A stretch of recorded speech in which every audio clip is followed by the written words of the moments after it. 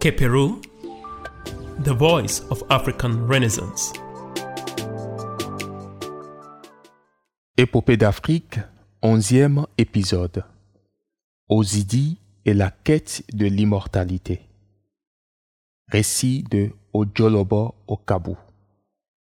Traduction Shekou Sy et Georges Joseph. Ozidi fouilla la brousse pour trouver l'herbe de vie. Il ratissa la brousse de fond en comble, puis il poussa un grand cri. « Ici! La voici! La voici! » Fiévreusement, il arracha l'herbe, puis il la frotta entre ses paumes. Il la pressa comme ceci, jusqu'au retour au camp couvert de cadavres. Au moment où il arriva, les autres sautèrent sur lui. « Ozidi, l'as-tu trouvé ?»« Oh oui, je l'ai trouvé. »« Maintenant, que devons-nous faire ?» Ozidi répondit. « Oréamé n'a pas inclus mon épée dans son pacte avec les dieux. C'est pourquoi j'ai pu la tuer. Il me suffit donc de frotter ceci sur mon épée et c'est terminé. » Après avoir pressé l'herbe des paumes et des doigts, il lava son épée sur toute sa longueur avec la sève d'un côté. Puis, il fit de même avec l'autre côté. Ensuite, il dit au corneur que le tambour principal parle fort. À cet instant, comme il saisit son épée, ses ceintures magiques, ceintures tout le temps cachées dans ses entrailles, montèrent comme des éruptions. Ses yeux furent tout lumineux. Montant vers le lieu où gisait Agonidi, il fit descendre sa main. Et lorsqu'il parvint à Odougou, il fit descendre aussi sa main. Enfin, en atteignant le lieu où gisait sa mère, il dit « Ô mère, tu as juré qu'aucune épée ennemie ne te tuerait jamais. Alors, pourquoi mourir aujourd'hui ?» Et en disant ces mots, il la frappa encore. Et la troisième fois, comme une pelote d'argile, Oréamé se leva précipitamment et vola dans le ciel. Elle se fraya un chemin à travers le sommet des arbres, plongeant et sortant dans leur croissance entremêlée. Se déplaçant ainsi à toute allure, Oréamé allait et jaillissait dans un lieu différent. Elle apparaissait à nouveau quelque part ailleurs. Enfin, plongeant la tête soudain tel un milan noir, fonçant sur un poulet, elle plongea. Et les ailes battant bruyamment, elle vint atterrir. « Je suis Oréamé. Je suis Oréamé, » proclama-t-elle. C'est vrai, j'ai oublié d'inclure ce détail dans ma trousse magique. Mais, Ozidi, en vérité, tu es un fils obéissant. Oui, un enfant doté de bon sens est une grande bénédiction. Autrement, il n'y aurait pas eu de remède dans le monde entier pour me faire lever. Je serais parti pour de bon.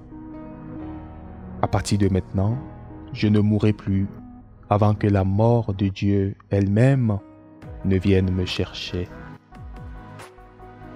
Lorsque la tête de Dougou fut jetée bas, tous les autels antérieurs se révélaient trop petits. Comme ses entrailles jetaient feu et flamme, ainsi bouillonnait maintenant l'autel. La débandade et la chaleur s'en dégageaient.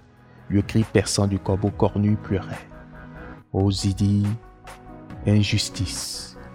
Ozidi, injustice! Maintenant que tu m'as enseveli dans la terre, voici mon passage sous terre. Me voici allant sous terre. »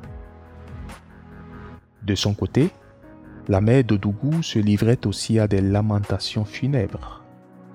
Oréamé, injustice. Oréamé, injustice. Tous les pouvoirs surnaturels que tu possèdes, je pensais en posséder assez pour être ton égal. Est-ce moi, Agonidi, que tu as amené ici pour l'enterrer? Oh, quelle tragédie! Maintenant, le monde entier t'appartient. Considère alors ta manière de vivre. Je suis morte. Et cela continua ainsi pendant 3 jours entiers. Ozidi ne pouvait fermer les yeux. Oréamé non plus ne pouvait fermer les yeux. Chers amis, merci de votre fidélité à ce programme. Le texte que nous venons de lire est la suite de l'extrait que nous avons présenté la semaine dernière. La saga d'Ozidi se poursuit. Ayant vu en songe sa mère défunte qui lui révéla l'herbe de vie, Ozidi se leva prestement et alla la chercher. Il s'en servit pour ressusciter Oréamé. Le narrateur précise que cette résurrection n'est pas celle qui confère l'immortalité définitive. Voilà pourquoi il fait dire à Oréamé: à partir de maintenant, je ne mourrai plus avant que la mort de Dieu elle-même ne vienne me chercher. L'immortalité temporaire ou provisoire laisse cependant présager de l'immortalité définitive. On sait que cette foi en la vie éternelle est profondément enracinée dans les traditions spirituelles africaines. Elle en constitue d'ailleurs un des piliers essentiels. Il convient de souligner un autre aspect du test. Ozidi et Oréamé triomphent de leurs ennemis, à savoir Odougou et sa mère Agonidi.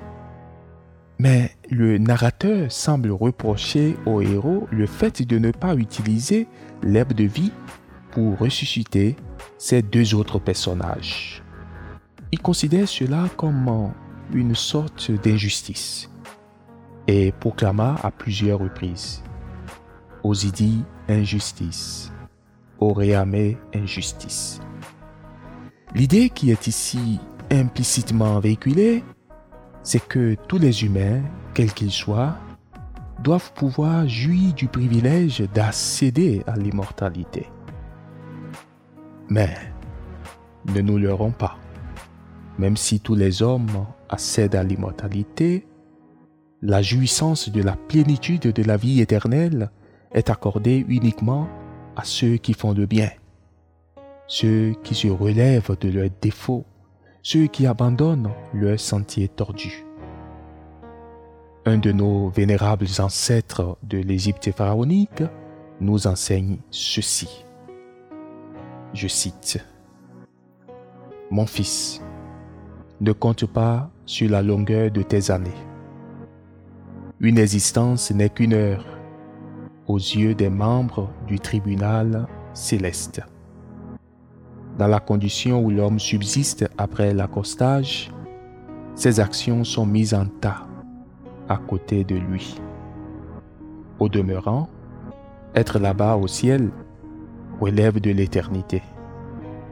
Celui qui fait ce que repoussent les membres du tribunal céleste est un insensé. Quant à celui qui les rejoint sans avoir fait le mal, c'est comme un Dieu qu'il sera là-bas, allant à son gré, comme les maîtres de l'éternité. Chers amis, on s'arrête ici pour aujourd'hui. On se retrouve la semaine prochaine pour une nouvelle épopée d'Afrique. Portez-vous bien et restez câblés sur Kepero. À bientôt.